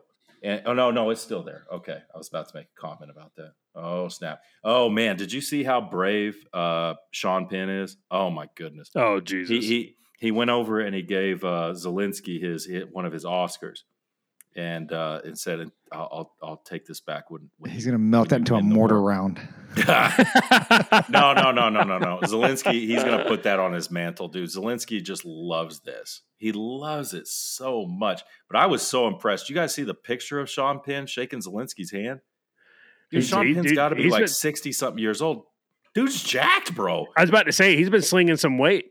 Dude, he's got veins coming out of the side of his bicep. I'm like, hey, I'll give Sean Penn a couple of things. I'll give him this. He's a good actor. He's a great actor. And dude is jacked. I'll give him those two things, man. Good on you, Sean Penn, but very brave, though. Brave, very brave. Roger, would you go to Ukraine right now to shake Zelensky's hand? Just to shake his hand? No. There's a lot of places I would not go, just in general. But I want to throw one last thing out to you guys. If you've heard, well, two things. One, it's funny because remember where we were a couple of years ago with the whole Twitter thing, and we had to find a new platform, and as individuals, and we hopped on Mastodon, and we did Gab, and we did MeWe. What's funny is liberals are going through that right now, and they're going back to the same crappy platforms that we were on like 2-3 years ago. It's genius. I love it. Well, not genius, but it's funny. It's funny how it all comes full circle. So I'll throw this at Josh. Biden basically came out and insinuated that Elon Musk might be a national security threat and that he should probably be looked into. And Jake Sullivan came out and reiterated that and said that, yeah, he might be something. He basically said Biden said what he said and he might need to be looked into. So I want to get your thoughts on that. But my immediate response, if I was Elon Musk, I would say, okay, that's great. You should go ahead and look into me. And by the way, I'm going to stop sending your Space Force satellites up into space because he just did a launch like a week ago. And oh, by the way, go ahead and let NASA know that I'm going to go ahead and stop carrying their payload up there as well. And you might as well go ahead and let the International Space Station know that I'm not carrying any of their payload up to them as well, because I think he does quite a bit of work with the government. It seems to me it's like if you're crapping on a guy, and I'm not saying he isn't whatever, but just the reasons that they're like, well, the Saudis are the second largest shareholders of Twitter behind Elon Musk, whatever. I don't know that's a threat to national security, but it's like you're threatening a guy that is doing a lot of good work and probably more than we'll ever know for the U.S. government. Now, I don't know Elon from anybody else and have just no personal relationship or knowledge, obviously, other than what I see. But what I've seen him do with SpaceX and what he's done, even in support of the Ukraine war with the satellites, I mean, these are the same people that, he sends over his Starlink, costs him and the shareholders $20 million a month. And he asked the Pentagon that, hey, man, can you guys start footing this bill? And the Pentagon, and then everybody jumps all over Elon, right? So, Josh, do you think he's a national security threat? And what do you think his response should be? Do I think he's a national security threat? Not from what I see, right? I mean, I don't think the dude's a national security threat. He's the richest man on the planet. Is he going to have foreign connections? Absolutely. Right? Is he going to go around and, court various investors for his businesses? Absolutely. Like, I mean, you'd be crazy if you didn't. What's up, Luke? So just, the richest man on the planet, right, could be a security threat. That doesn't mean they are a security threat, right? Yeah. I mean, richest man on the planet. It's crazy how Elon Musk went from the, liberal's dream, I can't wait to buy a Tesla, to a Bond villain overnight. It's funny. Yeah. So multiple choice question. Who is a greater security threat? Elon Musk, Eric Swalwell, Dianne Feinstein. Feinstein. I'd say Swalwell. Yeah. So finishing up the Elon thing. Okay. His response, I think his response should be exactly what you said. But that's not the biggest. But that's really not the biggest issue here, right? The biggest issue is that the president of the United States came out and said that a private citizen may be a national security threat. It should be they should take a look at. Okay, that's the issue, not the fact that Elon is could be a national security threat, right? When the president can just come out and unilaterally be like, well, I think that person is a national security threat, right, at a press conference, and be like, we could use the full weight of the federal government to take a look at them. Man, that doesn't sit right with me. And if we had an ACLU that was worth a shit, they would be all over that. But in that same vein, why not? Why wouldn't? Why would Joe Biden hesitate to say that? Right? Because what's going to happen? Nobody's going to do anything. Hell, Michiganders just put Whitmer back in office after she locked them down from buying seeds, during COVID, from buying, from buying, they couldn't even buy a jacket, right? While she was jetting around on her boat and her husband was going off on his boat doing things, you couldn't go to Gam Gam's funeral. One of our listeners, his dad, he's from Michigan. His dad passed away during COVID. He couldn't even go to his dad's funeral, right? He couldn't even go to his dad's funeral because of feckless tyrants like Whitmer. But what do people do? They put him right back into office. So why not? So Josh, did you see that video that was circulating around about COVID and how the politicians, effed us, where some dude recorded his grandmother. He was having a Zoom or Skype call with her or whatever. His mother, actually, is an older woman, obviously in a nursing home. She died like a month later of COVID. Did you see that video? No. Oh my God. So, okay. It was heartbreaking. I'm going to kick it right back to you. It was heartbreaking. She obviously had Alzheimer's or something. She didn't know what was going on. Somebody just put a screen in front of her. She was confused. She was trying to reach into the screen. She was showing pictures of her with them. It was absolutely heartbreaking. And that's one of the things I'm a little mystified about this last election, specifically with Whitmer and some of these other people. It's like, what these people did to us is still in recent memory. And here we are. I think Florida got it, but not Michigan.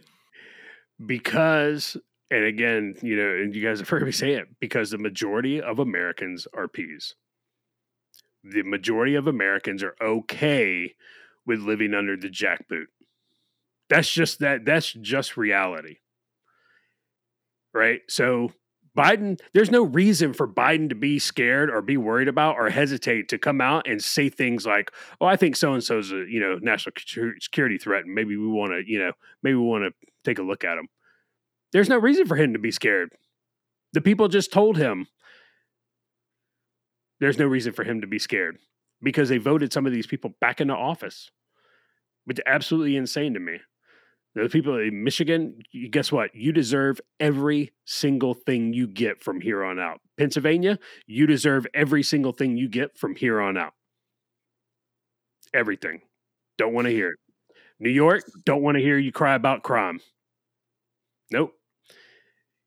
You put hope. Yeah, Josh, this is one thing we go back and forth on. There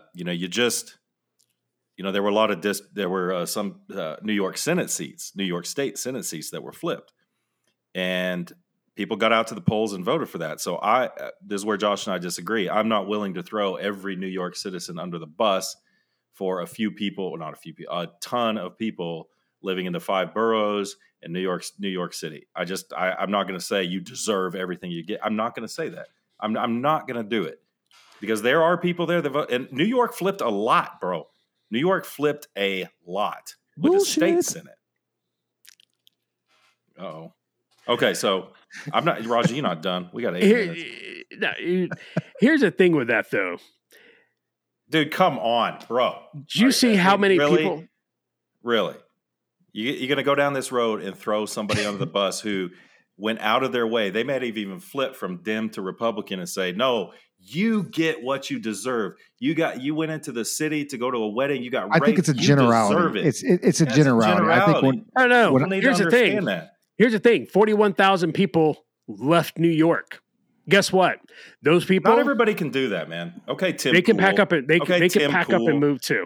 Okay, Tim Pool. Some people aren't in that situation. We are 3 comfortable dudes who conceivably could do something like that. I don't buy into it, Josh. I don't. I'm not going to buy into that. No, you deserve it. Even though you went to the poll and you flipped New York State Senate seats because we're in a transition period. No, you deserve it because you can't afford to move. You deserve it. No, if people can walk for a week across the desert and swim across a river to get here, you can fucking pick up your stuff and you can move out of New York State. This transitions very nicely into a point. I wrote it down here in my notebook. The majority of Americans are peas. Yeah, I agree with you. They're happy to live with that jackboot on their throat. But let me tell you something, man. The jackboot that's around your throat and my throat and Roger's throat is fur-lined. Because that jackboot, that fur-lined jackboot that feels really good because you're sitting there in your air conditioning, as am I. I'm having my cold beer here with my 3 refrigerators in my house. Joe Sixpack's going to give up every right because that jackboot is fur-lined. So you can talk all the yang you want about, oh, they deserve it and all that stuff. But, bro, as long as you're comfortable, you're going to give up every right you have, as will I, as will Roger. You can deny it all you want.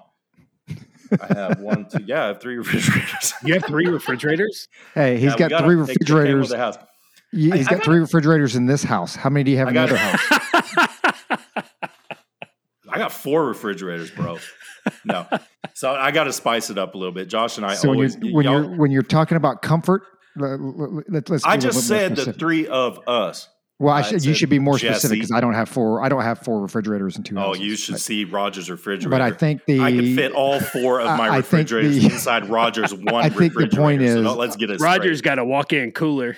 A lot of this stuff is like when I say it, it's more the generalities of, hey, there were tens of thousands of hundreds of thousands of votes that voted to continue that way, and those are the people. I mean, hey, man, you get everything you deserve.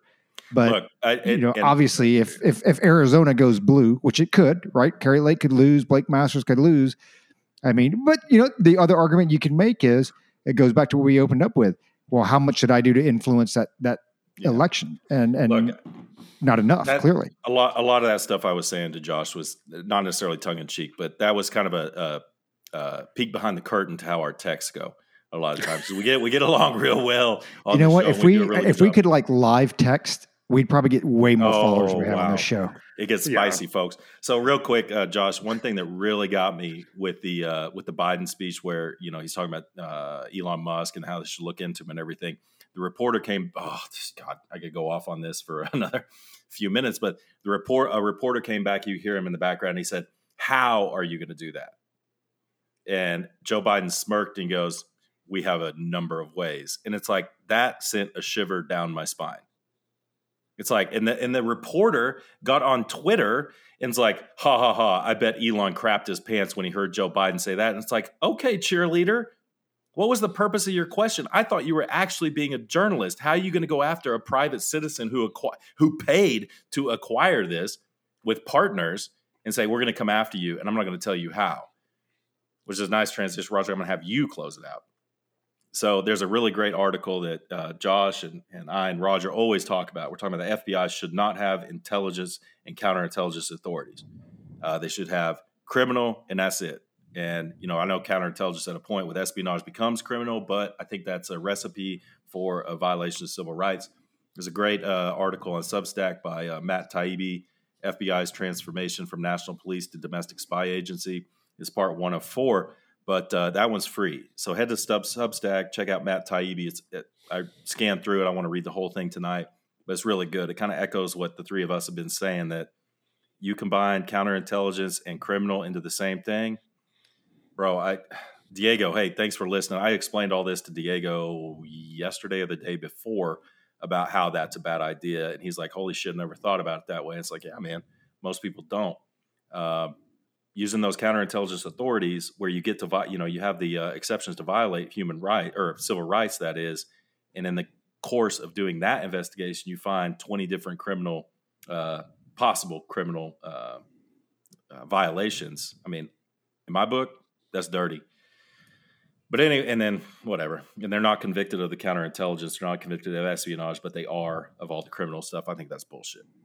Anyway, so Raja, have you? That was the search warrant, right? That was the Mar-a-Lago search warrant. Yes, that's exactly. The FBI can go in there exactly on a counterintelligence pretext, say, hey, we're looking for this. But oh, by the way, during that search, anything they find that's not even related to that, which believe me, like Lucas said a million times, infinite resources, you did something wrong. That's the whole point of it, right? Show me the man, I'll show you the crime. That's right. Was it Jesus. Stalin? Or no, it was Beria that said that, right? I think so. Yeah. It's all love for Josh. Y'all thought we were going back and forth and getting mad. We weren't. That's just our text. That's just our text thread. So, hey, shout out to I'm going to MF Luke. Because I'm going to MF Luke in the text as soon as we're done. Hey, if I forgot anybody with the shout out, as we always do, I apologize. We appreciate all y'all listening. Hopefully, maybe we got some Cajun conservative listeners in here, and y'all, I encourage our regular audience go listen to him. He's a hoot, man. He's great. Don't do that. Well, you can listen to him. Don't go see him first. His production is like way better than ours. Like, okay, don't see him. Just listen. They might not actually come back because he's got like professional stuff going on. So yeah, he's a lot of fun. Appreciate y'all listening, and hit us up on freaking Twitter and YouTube. Watch some YouTube, damn it. Hey, by the way, Maricopa County just announced that there are 600,000 plus votes outstanding, with an estimated 450,000 being day of voting. So the voting that they've released so far, the numbers are early voting mail-in. So we haven't even gotten through all that yet. So we're still waiting we haven't even touched the day of voting yet, which I think is going to break to the right. It would be my thought process of that. So my assumption is by the time we drop this episode and it comes out, hopefully, I don't know, in the next couple of days, Maricopa County will still be counting. I just pray that they are done counting by the time our next episode comes out after this here in the next week or so. But thanks to everybody out there for listening. My daughter listens every now and then still. She's out there in PA school kicking ass. I know her boyfriend listens. And it's funny because he actually starts texting me. He's like, man, this is all BS. And, it's like, calm down a little bit. He's fired up. But it's good to see young folks like that are engaged. And he does a good job of trying to educate himself. Like, I'm not convincing him of anything. It's hey, man, here's the facts. Here's my beliefs. Here's my perspective. And he goes out and he does some of his own due diligence. I think one of my wife's coworkers, she just started listening to us as well the other day. She might have been drunk because she texted a picture like, oh, look at what I'm watching. I'm like, getting ready to get educated, huh? But it was like 11:30 at night. So she was probably hammered, had nothing else to watch. Netflix was out or something like that. And flipped on the Culper's Canteen Cup. But thanks to everybody out there that keeps hanging with us. Joe, Dan's out there, a bunch of folks that we don't necessarily give credit to, but we interact with a lot of them throughout the day, whether it's text, comments. It was actually pretty good. I was able to hop on the Cajun Conservative with you guys for a few minutes, and it was kind of nice to see some of the cross-pollination with some of the C3 listeners and viewers hop up there and throw out some comments. So they are just as engaged as we are, and I think some of our other listeners. But thanks to everybody out there. Check out Carlton Zeus. Hit up our website, www.culperscanteencup.com, and keep your canteen cups tightly secured and full of some good whiskey.